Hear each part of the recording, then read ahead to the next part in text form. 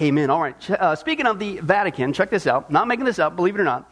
The Vatican has issued a stout defense of Charles Darwin, believe it or not, voicing strong criticism against Christian fundamentalists who reject the theory of evolution and interpret the Bible's accounts of creation literally. How dare we? This guy, Cardinal Paul Poupard, now he's not to be confused with the guy that makes that nifty mustard.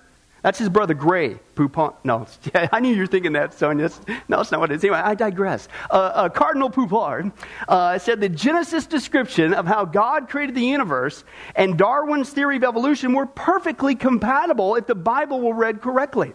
Cardinal Poupard said that it was important for Catholic believers to know how science saw things so as to understand things better. His statements were interpreted in Italy as a rejection of the intelligent design view, which says the universe is so complex that some higher being must have designed every detail. Turn to somebody and say, duh. Okay, thank you for that participation. And he says this, well, the Vatican newspaper has published this article saying, on top of that, that intelligent design, listen, is not science. And that teaching it alongside evolution in school would create confusion in the classroom. Yeah, in fact, the Vatican astronomer guy, whoever his name is, said, listen, believing that God created the universe in 6 days is a form of superstitious paganism. In fact, he went on to describe how creationism, taking the Bible, Genesis account literally, is a kind of paganism because it harked back to the days of nature gods who were responsible for natural events. What? From the Vatican. Now, what I find interesting is they say that intelligent design, once again, is not science, but they even went so far to say it's nothing more than a pagan superstition, okay, yet they were the ones who were saying that the earth was flat when the whole time, the Bible, if you would have taken it literally, said it was round. And this is what we've seen before in this text here in Isaiah 40, verse 21 through 22. Do you not know, Vatican? Crone translation here, of course. Have you not heard, Mr. Poupard? Okay, has it not been told for you from the beginning? Hasn't you not understood since the earth was founded? He, God, sits enthroned above the square? No, the circle of the earth. Hello, it's round. That's what the Bible says. And his people are like grasshoppers. He, God, stretches out the heavens like a canopy, and he spreads them out like a tent to live in. Okay, the Bible's been teaching good science. Hello, because God tells the truth. Okay, for a long time, obviously, the Bible's been teaching good science. Unfortunately, not the Catholic Church. The Bibles we saw, once again, has taught from the beginning that the earth is in fact round. Okay, it was the Catholic Church who taught and withheld the information, what the Scripture's been saying all the time. Okay, they're the ones who are promoting, if you will, superstition. But, not only that, once again, what did they say in that article? Okay, they who were supposed to be the voice piece of God, what are they actually saying about God? What's their big beef? They are actually saying we didn't come from God. They're saying we came from an accidental blob. They are actually backing evolution. As wild as that is. But it gets even worse than that, okay? They're also promoting another lie that's based on evolution. And this is big in the news if you're paying attention. They're coming out and they're just making a big show of it, that they're also supporting the belief of aliens and UFOs. And I think I know why. We'll get to that in a second. But here's the big news of why they're doing this. And again, as we saw before, we'll get into this in a second. In order to believe in the lie of aliens, you got to believe in the lie of evolution. But here's what they're saying. Let's take a look.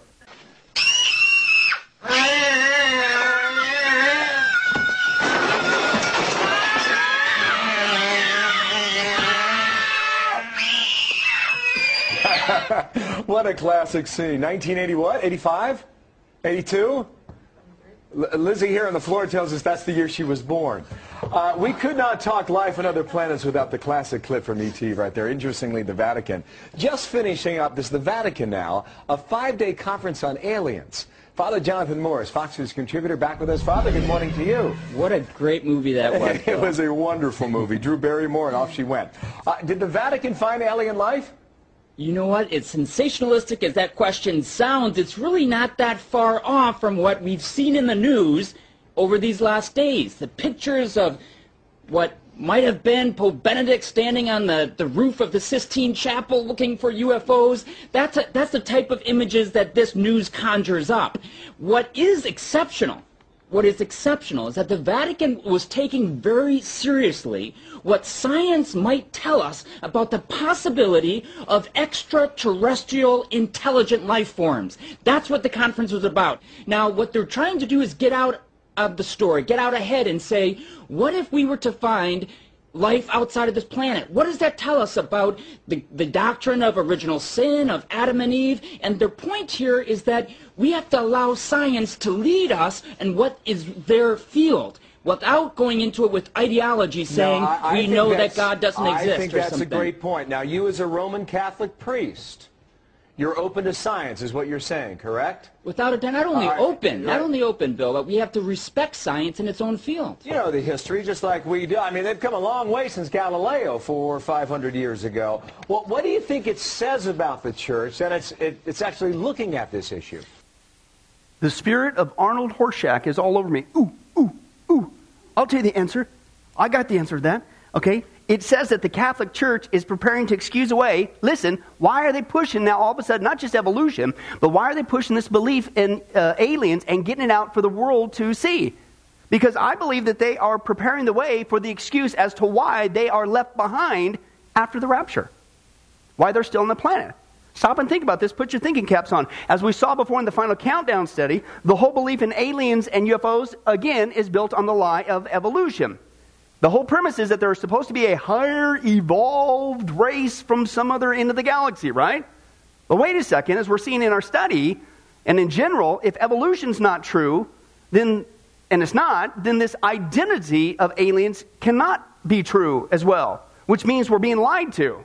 And as we saw, if evolution logically can't take place on this planet, it's not going to happen on any planet. If evolution can't ever take place here, it's not going to take place anywhere. Okay? So why are they promoting this belief in evolution? And now they also have no problem with aliens. Because again, folks, as we saw before, aliens and UFOs are the ultimate excuse to explain away the rapture of the church. Put yourself in the Antichrist shoes. Here you have an event, you cannot explain this baby away. People have literally disappeared on the planet, so how are you going to explain that one away?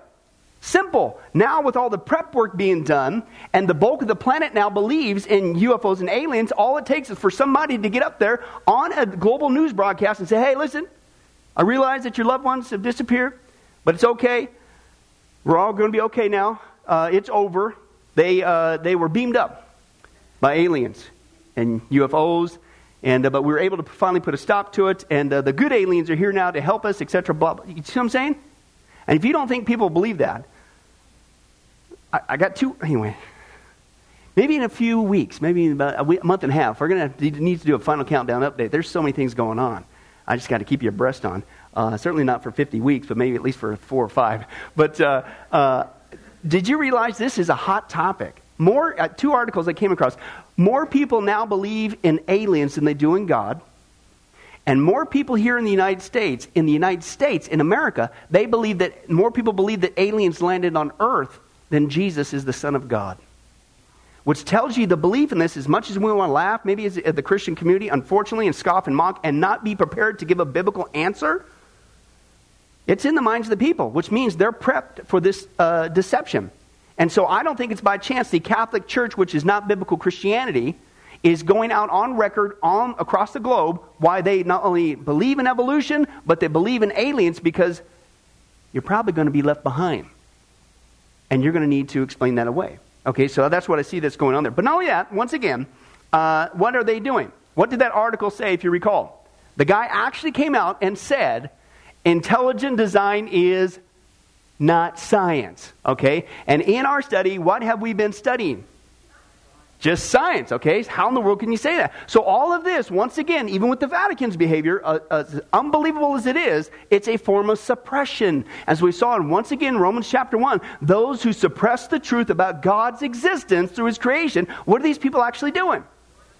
Storing up the wrath of God. And how many, again, would say, it's time to get a new hobby?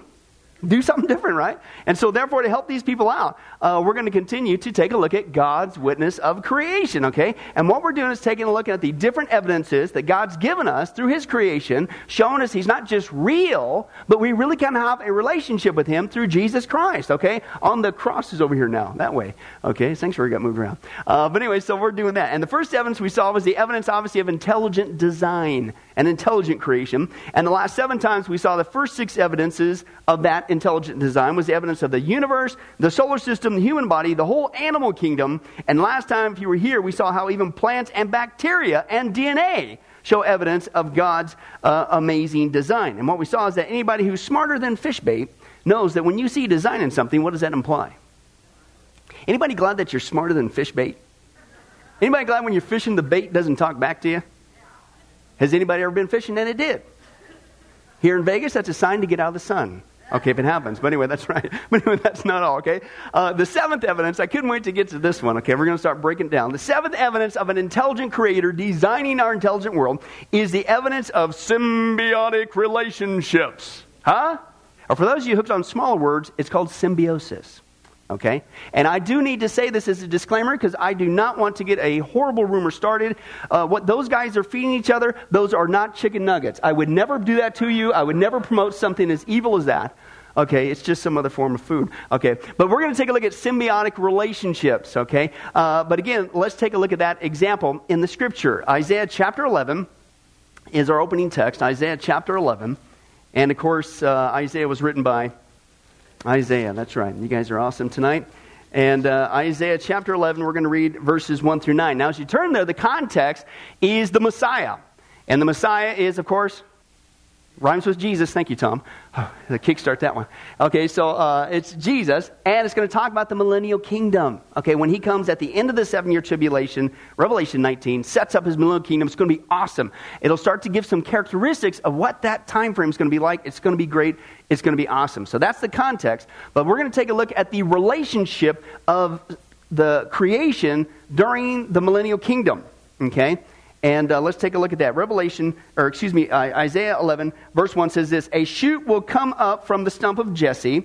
From his roots a branch will bear fruit." Okay, the Spirit is talking about Jesus. The Spirit of the Lord will rest on him. The Spirit of wisdom and understanding, the Spirit of counsel and of power, the Spirit of knowledge and of the fear of the Lord, and he will delight in the fear of the Lord. He will not judge by what he sees with his eyes or decide by what he hears with his ears, but with righteousness he will judge the needy. With justice he will give decisions for the poor of the earth. He will strike the earth with the rod of his mouth, and with the breath of his lips he will slay the wicked. Righteousness will be his belt, and faithfulness the sash around his waist. Now listen to the effects on the animal kingdom. Just a little snippet here. The wolf will live with the what? Lamb. And the leopard will lie down with the what? The goat. The calf, notice it's not a chicken, folks. The calf and the lion and the yearling together. And listen, a little child will lead them. Okay? The cow will feed with the bear, and their young will lie down together. And the lion will eat straw like an ox. In fact, the infant, the baby, will play near the hole of the cobra, and the young child put his hand into the viper's nest. They will neither harm nor destroy on all my holy mountain. For why? The earth at that time will be full of the knowledge of the Lord as the waters cover the sea. Anybody excited about getting to the millennial kingdom? This is amazing as what's going on here. Okay, it tells us the characteristics of the millennial kingdom is the good news, praise God, Jesus Christ will be literally ruling and reigning across the whole planet. Okay? And when he rules in righteousness. No more of this politics, no more of this baloney, no more of this New World Order, no more of the Antichrist kingdom, no more lying, no more deceit, no more baloney. No more elections. Yeah, let's just close in prayer. Okay, no, so he's going to be literally ruling and reigning, okay, over the entire earth. And during that time, we've talked about this before in other studies, it's going to be a great time for all of humanity that's there. It's just going to be phenomenal. But he mentions some aspects here with the animal kingdom. And what he says there is apparently the animals over the entire earth are going to have a new relationship. They're not going to be eating each other, let alone us. Anybody glad about that? Okay. Apparently they're going to be too busy playing and feeding each other. It said there specifically the wolf and the lamb and the calf and the lion are going to be hanging out. Now stop and think about that. That's a radical difference from today. If you put a wolf and a lamb together in a cage, what would you have? Lamb chops. Right? Big time lamb chops, okay? But here in the millennial kingdom, that's not going to be the case. Now here's the point, okay? Notice this side effect. It says there when the animals, you get to this point, when they neither harm nor destroy, okay, it's at this point that the earth is full of the knowledge of God, right? And that, if you think about all of our problems, that's why, okay? So the earth is full of the knowledge of God at this point. But here's what's amazing. God has worked it out so that we don't have to wait until we get to the millennial kingdom to know that He exists through positive animal relationships. Okay, believe it or not, this is where I'm going. Pay attention. The existence of God can be known today through other positive animal relationships, and they're called symbiotic relationships. Now, for those of you who don't know, let me define that for you. A symbiotic relationship is defined as this: a close ecological relationship between two or more kind of life forms that benefits both parties. Okay? And the reason why these kind of relationships lead to the knowledge of God is because when you see how these two life forms are completely dependent upon each other from the start for their existence, it proves there's no way this can happen by accident. Somebody had to design not just them as creatures, somebody had to design their relationship, because they can't exist without each other. They have to be there from the start. So let me give you just a few examples of these symbiotic relationships and see if in fact it stirs the knowledge of God, okay? And we're going to start off with bees and flowers, okay? This is really cool. It just so happens that bees need some food to eat and flowers need some means to reproduce, otherwise they would die. Kind of a serious issue, all right?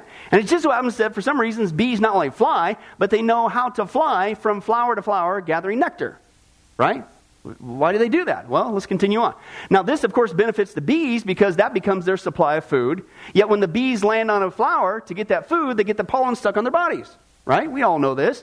Which then in turn gets transferred to the next flower they land on, which pollinates that flower. And so this just happens to benefit the flower because now the flower gets to reproduce, right? We see this all the time. We don't even think about this. They need each other. That's called a symbiotic relationship, okay? Therefore, this ensures that the bees get to eat so they won't die, and the flowers get to reproduce so they won't die.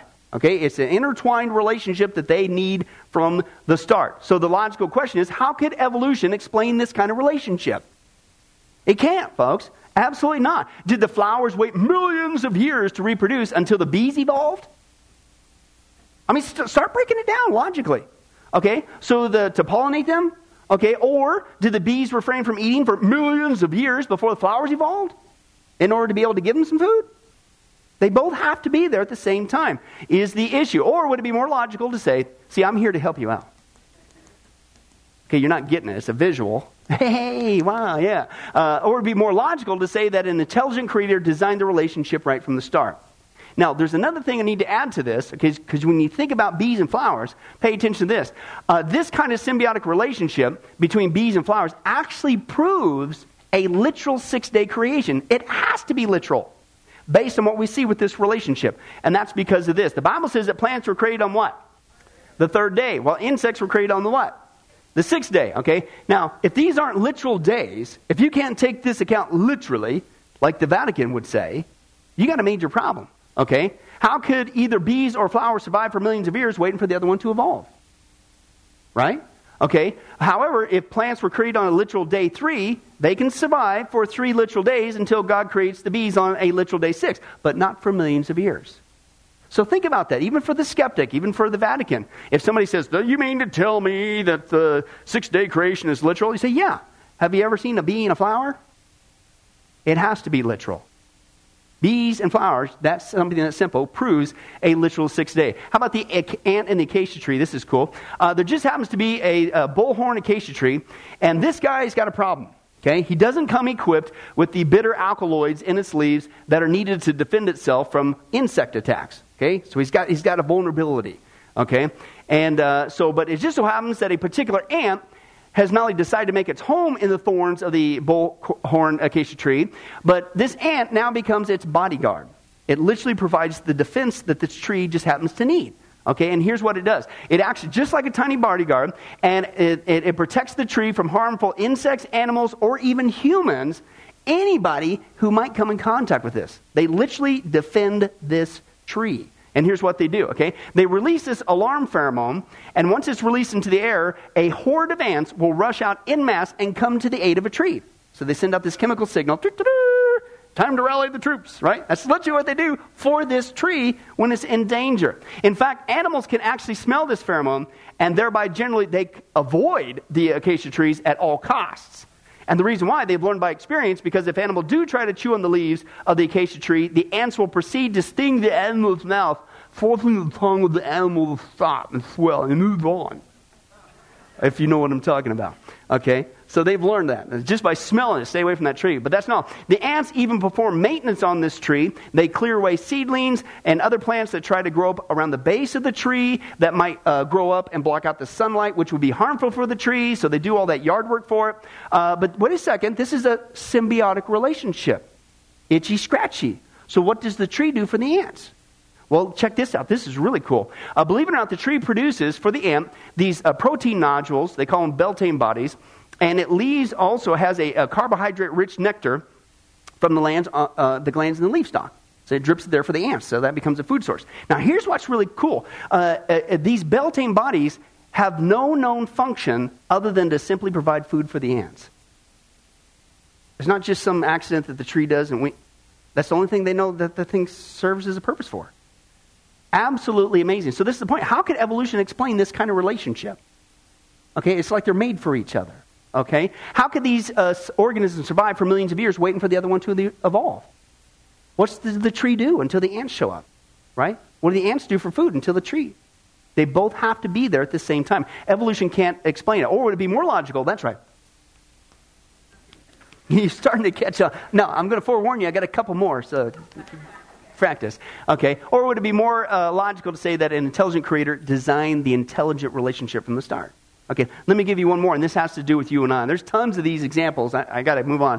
One of the most amazing one, it's kind of gross, but it's a God-given symbiotic relationship. That's between humans and the bacteria found inside our intestines. Yeah! This is good stuff. Did you eat yet? Okay. Anyway, listen to this. As it turns out, there's anywhere from 300 to 1,000 different species of bacteria living inside our guts. Okay? And as gross as it sounds, we actually need the bulk of these guys for our survival. It just so happens we have a problem. We need help digesting our food. Okay? If you don't digest your food properly, you die. And that's a serious issue. Okay? So we need some help. And it just so happens these certain bacteria need a well-protected environment and a rich supply of food. Well, sounds like a match made in heaven. Well, believe it or not, it just so happens our intestines not only contain bacteria, but the right kind of bacteria that enables us to digest our food safely. They work for us, as well as convert the food into healthy vitamins. Believe it or not, most of the mass in our colon and 60% of our internal waste products are made up of valuable bacteria. You need those guys. And they're not just taking up space. They're in there. Listen to what they do for us. They're in there fermenting unused energy substrates. They're training the immune system. They're preventing the growth of harmful bacteria. They're regulating the development of the gut. They're producing the much needed vitamins such as biotin and vitamin K. They're stimulating cell growth. They're defending against certain diseases. And they're producing the hormones needed for storing fats. Several needed functions just from the bacteria that's in our gut. We have to have them, okay? But that's only half the story. So they think, well, wait a second. How do we get these bacteria? Not just in general. How do they even get there in the first place to fulfill this function that we need to have functioning now properly, or we're dead meat? Listen to God's handiwork in this, okay? It is designed by God, I'm telling you, from the get-go for survival. Even the bacteria in our gut is designed by God. Okay, as it turns out, during and after the birthing process, the bacteria gets transferred from the mother, starting with the umbilical cord. So we start getting, as a baby, the bacteria we need from mom. Okay, it gets transferred and injected into the baby. But it also picks up some of the needed bacteria from the placenta, even the surrounding environment, and it goes into the baby. Then after the birthing process, we still need more. And so now we start getting it from an external source. We get it that's transferred to the baby via the contents of the breast milk, and listen, from suckling and the kissing and caressing of the mother. They've done studies on this. Okay? No wonder God has made you ladies the way He's made you ladies. That when you pick up a baby, it's not like a guy. Have you noticed that, ladies? A guy, a brand new baby, right? And you pick it up and you look at that thing.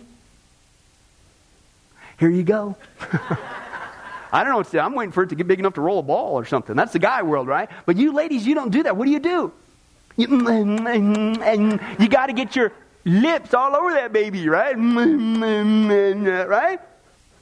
That is not by chance. Believe it or not, you're transferring healthy bacteria to the baby. So I got this theory. The next time the mom licks her thumb to get that jelly off your face, you should say, hey, thanks, Mom. I needed that extra bacteria. Isn't that wild? Even the way that God has designed us, ladies, you to do that, is not by chance. That's all part of getting that healthy bacteria. So again, that's the question. How does evolution explain that? That can't happen by chance, right? How could any of these things evolve over millions of years? These kind of relationships have to be there fully functioning. Otherwise, it isn't going to work. Or would it be more logical, now you're catching on, to say that an intelligent creator designed this intelligent relationship from the start, okay? And folks, this is just an obvious example of symbiotic relationships. And this is why I think this guy, Henry Schaefer, he's a professor at the University of Georgia. He said this, he said, the significance and joy in my science, listen, this is a scientist. He said, the significance and joy in my science comes in those occasional moments of discovering something new and saying to myself, listen, so that's how God did it. He said, my goal is to understand a little corner of God's plan. Interesting, okay? So what's he saying? I think it's pretty obvious, folks. That's a scientist. He's saying if you think of all of life, if you think those symbiotic relationships happen by chance, then maybe you're missing a few buttons on your remote control or something. You know what I'm saying? Because when you see design in something, it's logical, common sense. It implies what? A designer, okay? And that's what God has done for us. But that's not all. The eighth evidence that an intelligent creator designing our intelligent world is the evidence of genetic similarities. Now, this is the one I was telling you about, and this is one I couldn't wait to get to, because this is one of the biggest lies. It's still on TV. It's still in the textbooks as far as I know, and it's a lie. Okay, and what that is this. Genetic similarities are simply speaking about how certain life forms have similar limb structures or similar protein or similar genetic makeup in their bodies. Okay, now the problem is evolutionists take a look at these genetic similarities and these common characteristics and say, here we go.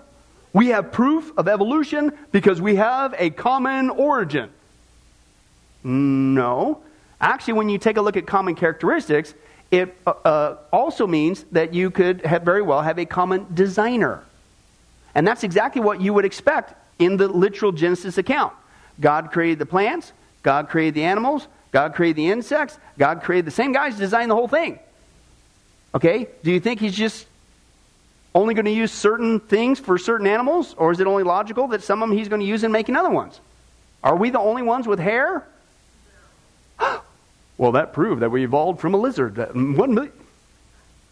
Because lizards have no hair, but we have hair, so we... No. Did you know that keratin is in our, I believe, nails and our hair, and that's found in a lot of different animals? Does that mean we came from the animals? No. It's just the same guy, the designer, God, is using similar materials and building the same stuff. That's what you would expect. You wouldn't have to necessarily pick everything new every single time. And that's what evolution does. And they look at these genetic similarities, and instead of coming to the right conclusion that it shows a common designer, they say, we have a common origin and proves evolution. It's not. You're looking at the same event and you're coming to the wrong conclusion. It's like this guy. This is the classic illustration. You may have heard this before. One day a farmer was pulling a calf that was a breech birth with the feet coming out first. Have you ever had to do that back in the Midwest? And the feet are coming out, not the head. And so you have to use this calf puller, and you got to wrap it around their legs, and it's like a winch, and you jack the calf out of the back of the cow.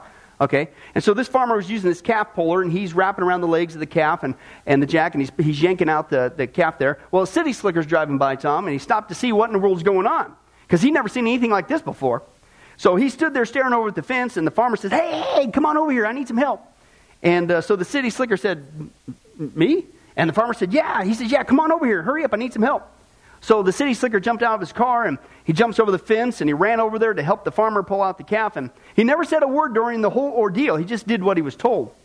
And about 10 minutes later, they're walking up to the barn. They're getting washed up, and the farmer says, hey, man, I just really want to thank you for helping me out, and I really appreciate it. And the city slicker said, hey, that's fine, no problem. And the farmer said, you've been awfully quiet. Are you okay? And the city slicker said, yeah, I'm okay. And the farmer said, have you seen anything like that before? And the city slicker said, no, sir, I've never seen anything like that in my entire life. So the farmer said, well, you got any questions? And the city slicker said, yes, sir, I do. It's been bothering me the whole time while we were out there pulling that calf. And the farmer said, well, what's your question? And the city slicker said, how fast do you figure that calf was going when it ran into that cow?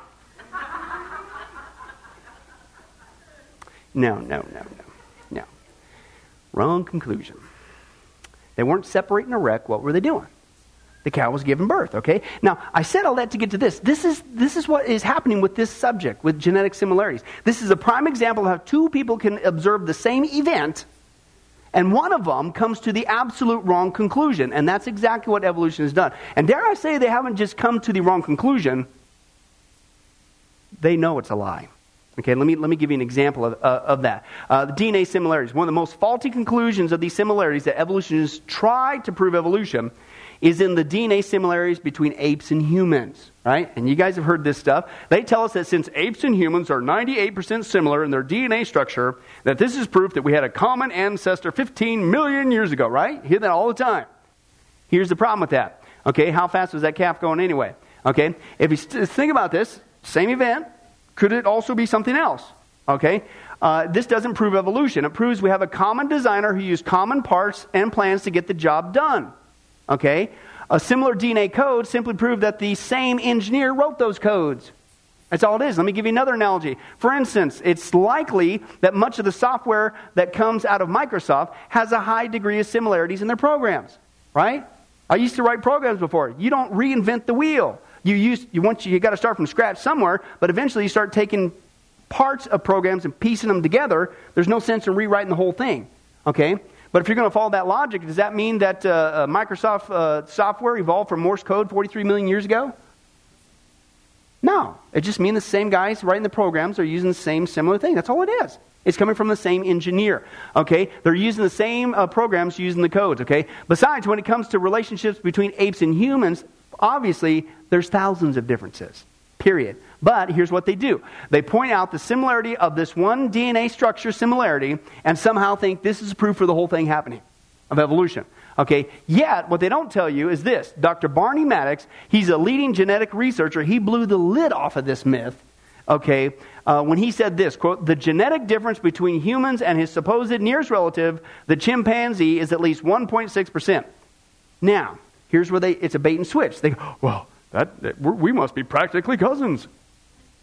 Here's what they don't tell you.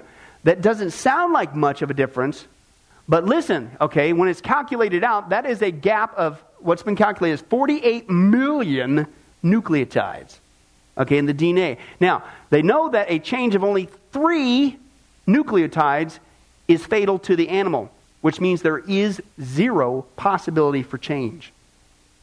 The 1.6 number, that's what they bait you with. We've got to be the same. No. When you calculate that in DNA world, it's a difference of 48 million nucleotides. Only a difference of 3, not 3 million, 3 means you're fatal. It can't happen. It gets even worse than that. The Smithsonian actually even admitted this when they said just a few percentage of points can translate into vast, unbridgeable gaps between species. In other words, it can't happen. It'll never happen. In fact, the difference is now known, some of the latest figures, is to be 5%, not 1.6. So take that 48 million nucleotides and triple it. And remember, if you get past 3, it can't happen. One of the biggest lies out there, because they take that small number and they don't tell you the rest. That you extrapolate that small number into the DNA issue, it's impossible. Okay, it's a big fat lie. Therefore, as you can see, this lady ate chicken or something. They're admitting that rather than proving evolution, the similar DNA structure, even as high as 98%, actually disproves. Once they go behind it and look in the DNA structure, it can't happen. It actually proves it can never happen no matter how much time you can give it. That's what they're not telling you, folks, and they just completely lie. So the question is then, well, then why did God do this? Why did God use similar DNA structures for you and I? Right? Well, believe it or not, there is a design even in some of the similarities we do have, okay, in our parts and our makeup. It just so happens, folks, if there weren't some similarities between humans and other animals, here's the problem. Then we could only eat each other. And I seriously don't want to do that because I love you guys. And we have a great symbiotic relation going on here at Sunrise. And that would mess it up. You know, I like the design features that are going on right now. Yeah. So we, okay, anybody glad that that's not our only food option? Okay, yeah, thank you. Hello. So God designed all the animals from the same code, so there's similarities so that we can not just eat, so we can be able to digest them. If we didn't have any similarities, then it kind of messes that up. You see what I'm saying? Even that, now even the difference is, there's no way it could happen into evolution, but what even similarities there are still designed for a function. Okay? And I don't know about you, but I'm glad that God designed it that way. Look at that thing. Isn't that awesome? See, that's not just cow and cheese. That's got roast beef. That's got 2 different kinds of cow on there. Yeah, whatever. Let's move on. Okay, now, so therefore, when you break this down, you look at these similarities, okay, they not only disprove evolution, okay, but you can use this to create just about any kind of imaginary evolution. If you want to take a look at something that's similar in number, okay, then you can create just about any kind. This guy demonstrates the fallacy of this logic by looking at the chromosomes. Okay, let's take a look at this analogy. Folks, complex things require a designer. If you think the percentage of similarity proves something, let me show you the research I've been doing. I've discovered that clouds are 100% water. Watermelons are 97%. Only 3% difference. That proves watermelons evolved from clouds. And I discovered jellyfish are 98% water. And so are snow cones. That proves how they evolved. You know, penicillin only has 2 chromosomes. Fruit flies have 8. I put together some critters and said, I think I know how evolution really happened. Penicillin was first, and it evolved to a fruit fly. And then it evolved to a tomato. Or a housefly. They're twins, they both have 12 chromosomes. Very hard to tell the difference between those two. And then slowly over millions of years, they got some more chromosomes and became a pea. And then it evolved to a bee. Now here you can see the similarity. P, B, very similar. And then very slowly it evolved to lettuce. And over millions of years, finally, triplets were born. Did you know the possum, the redwood tree, and the kidney bean all have 22 chromosomes? The average scientist cannot tell them apart. Let's see, possum, redwood tree, kidney bean. Yeah, let me see. Tree, got it. Possum, oh, we got it, folks. There we go. And then slowly, over millions of years, we evolved to a human. Here we have 46. And if we can just get 2 more, we're going to be a tobacco plant. Sometimes I'll get on the elevator and I'll say, man, you're evolving. You're way ahead of me.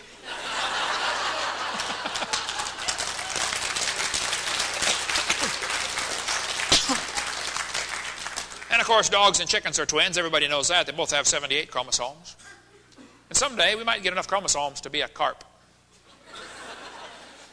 And it probably won't happen in my lifetime, but maybe we'll evolve far enough. Someday, in star date 349572, we can be a fern. I was in a church one time, and this lady came to me afterwards and said, Mr. Hovind, I'm fern. I shook hands with that hand right there. I'll never wash it again.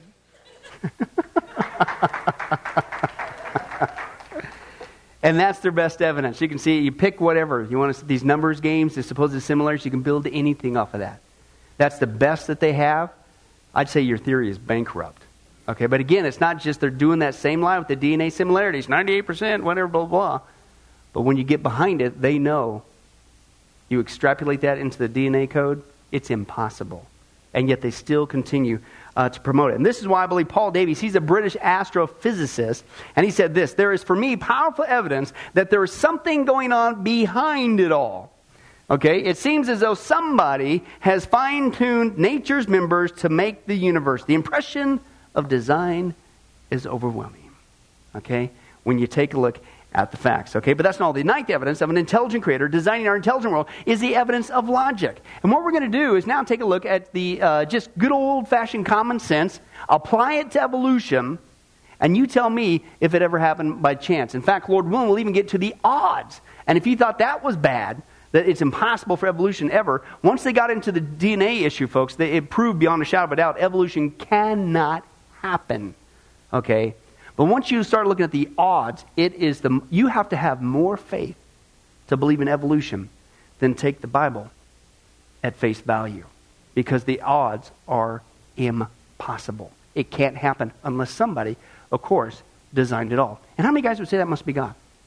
Hey, good answer. But we'll get to that, Lord willing. next time. Let's go ahead and pray.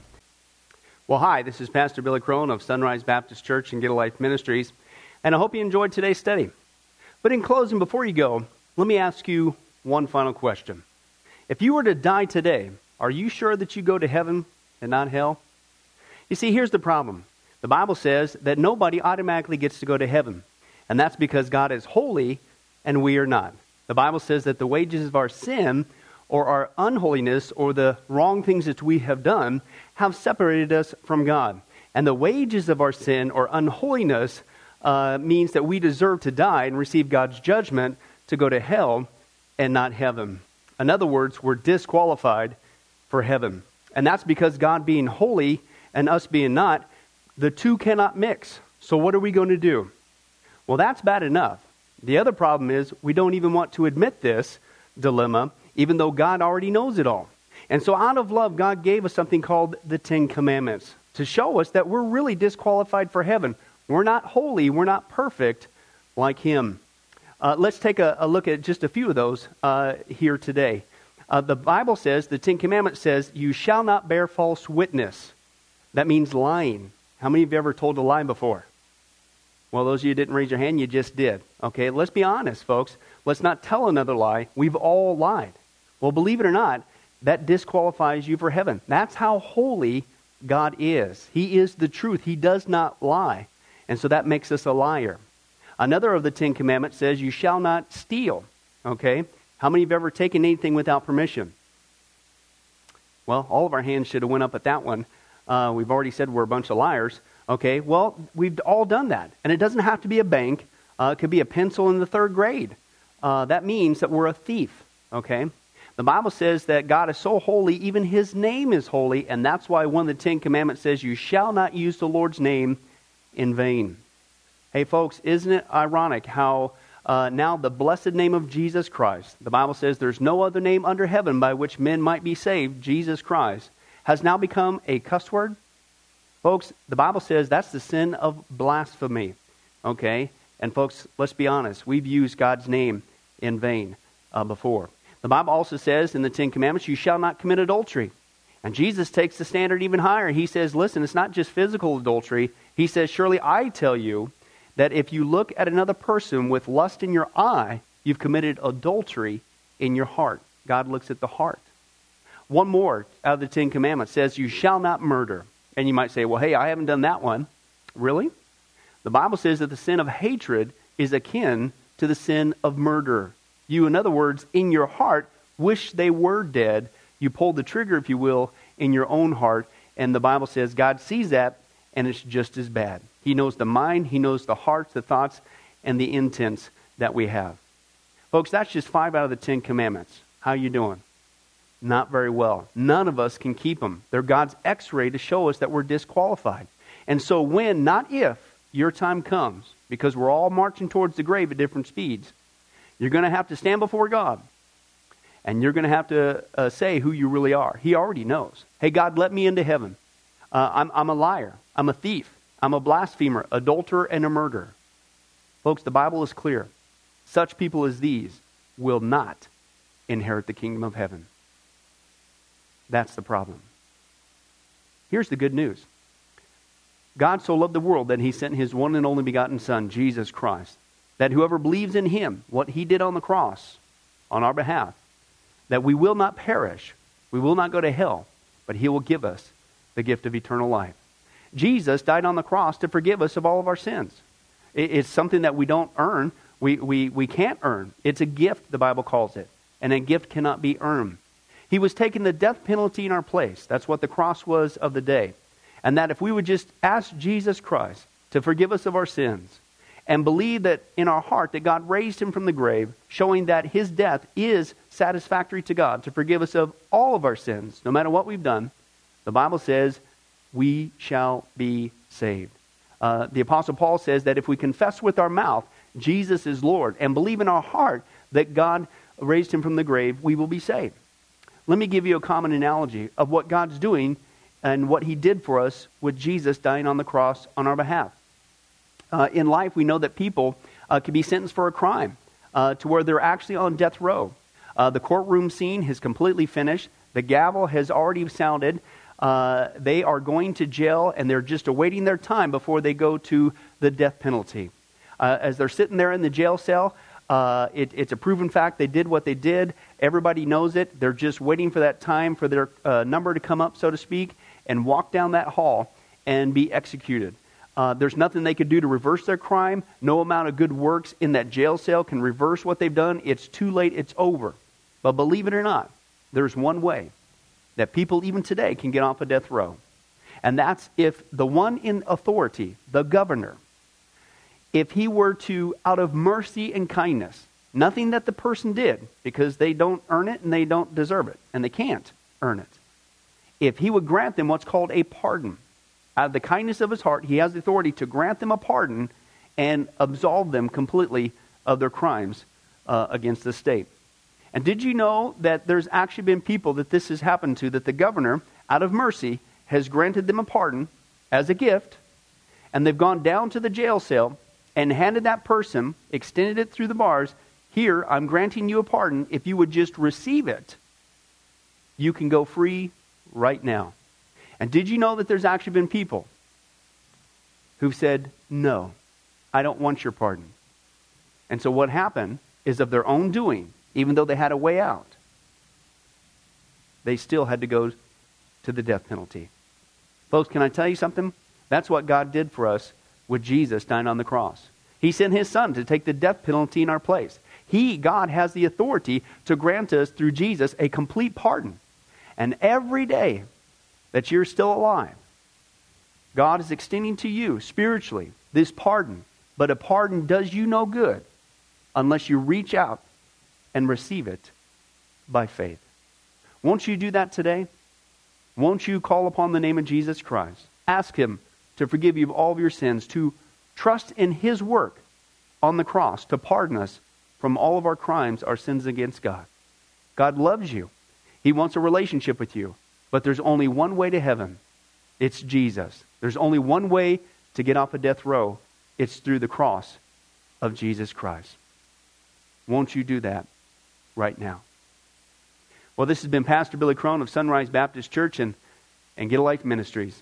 And if there's anything that we can do for you, please don't hesitate to contact us.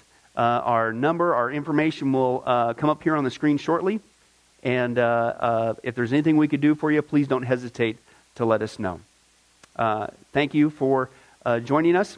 And remember, I hope to see you in heaven. God bless. Thank you for watching this presentation from Sunrise Baptist Church. If you would like to send us a letter or any other kind of postage, you can reach us at 1780 Betty Lane, Las Vegas, Nevada, 89156. For more information, you can give us a call at 702-452-8599 or email us at bcrone@getalifemedia.com, or you can visit our website at www.getalifemedia.com. Billy Crone and this ministry can also be found on Facebook and Twitter. Join us for services at www.sunriselv.com.